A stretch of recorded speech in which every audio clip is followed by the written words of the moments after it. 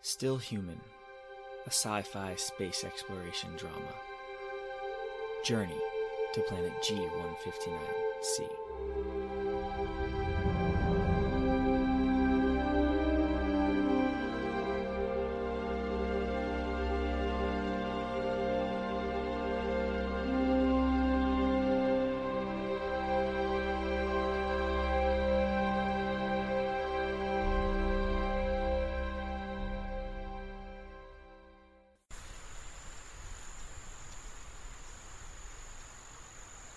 This is day 7 with the aliens. Day whatever, away from Port Wallace. I didn't call Scott back last night. I should have. But I didn't think I had enough answers for the questions that he'd have when I tell him about the cloud beings. That's the name I've given the aliens in my mind. The clouds. There's probably half-decent code, too, which I'm sure Scott would be happy about, given the security concerns he has for our transmissions. I know why now, though. I know why he has these concerns. It's not because somebody's caught up. He left me another voice message this morning by shortwave radio, which I'm going to include in this recording at the end. I still don't have enough answers to call him back. But from this latest message,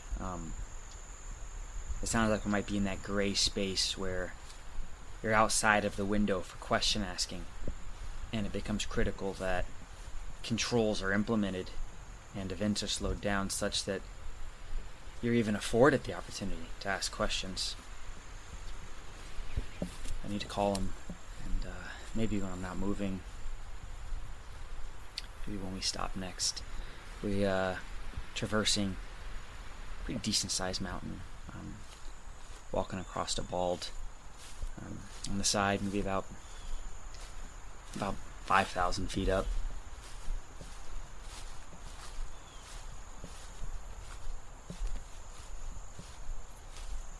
I don't suppose I should be surprised that there's more than one sentient species on the planet, though. I don't suppose I should be surprised by anything at this point.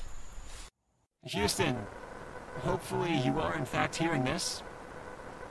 I apologize for the secrecy, the confusion, the frankly overdramatic content of my messages. And I was trying to think of some way to convince you to come back without having to rely on this.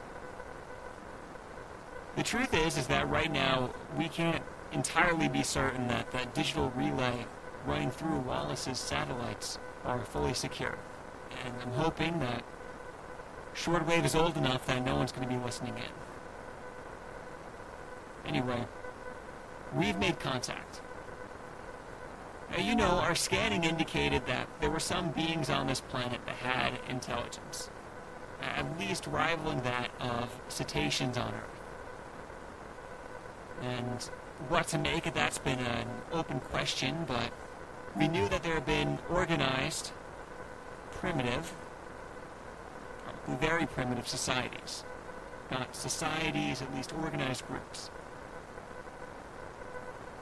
Now, one of these beings cornered a sentry out on patrol. The first day they followed at a distance. We weren't too sure what was happening, if they actually were following us, but the second day, a group of them emerged. These guys are bipedal, they're not that much shorter than the average human, they're kind of chitinous looking, and we think they communicate by light. When they cornered us, they worked together to project light upon a rock face, depicting kind of rudimentary map. And either they're challenging us to a duel there, or they're asking for a meeting. I'm going to send you a picture of the sketch we took of it. The light didn't show up well enough on camera, but we have a sketch. If you get your receiver ready to decode SSTV at the end of this message, you'll receive it. Now, I need to send someone out there to figure out what's going on. And I'm not going to send you out there just yet. I need someone prepared in case it turns hostile. But I need you back here to help figure out a strategy for engaging with these things, to whatever capacity they actually can be engaged with. I was hoping we wouldn't be facing this issue so soon, but it's here regardless. And I just need to emphasize the importance of secrecy. Internally, we don't know what these are. I don't know how the colony is going to react. We don't know what their capabilities are. And that's not quite as important. Bigger factors externally, I'm concerned about what could happen if word gets back to Earth before we have a chance to respond properly.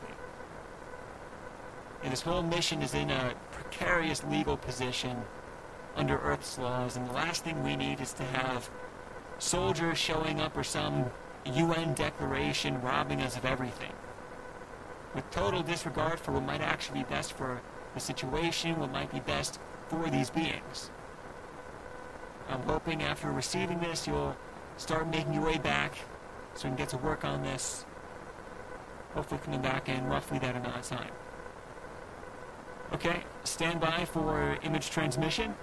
This full message will loop a few times, but this is the conclusion of the message. Stand by.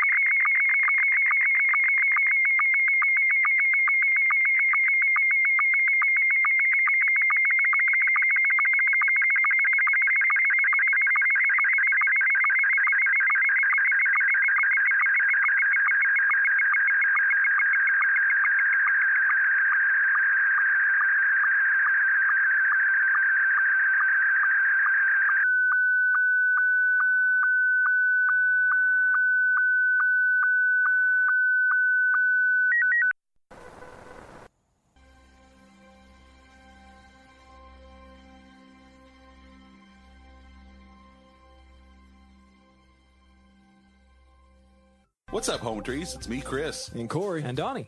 From the More Gooder Than podcast. For each episode, the three of us pick a thematically similar movie. Like Dances with Wolves, The Last Samurai, and Avatar. Or Deep Impact, Armageddon, and Space Cowboys. And then duke it out until one movie is crowned most goodest. 3 movies into, 1 movie leaves. Ironically, Thunderdome was not the winner when we tackled the Mad Max trilogy. You know why, right? Yeah. We don't need another hero! Hey, where can people find More Gooder Than? You can find us on Twitter at MGT Podcast, our website, mgtpodcast.com, and on Instagram and Facebook at More Gooder Than. We're in iTunes/Apple Podcasts. You can find us on Podbean, Stitcher, Google Play, and any other podcatcher that you can think of. Remember, it's not just good, it's more gooder than.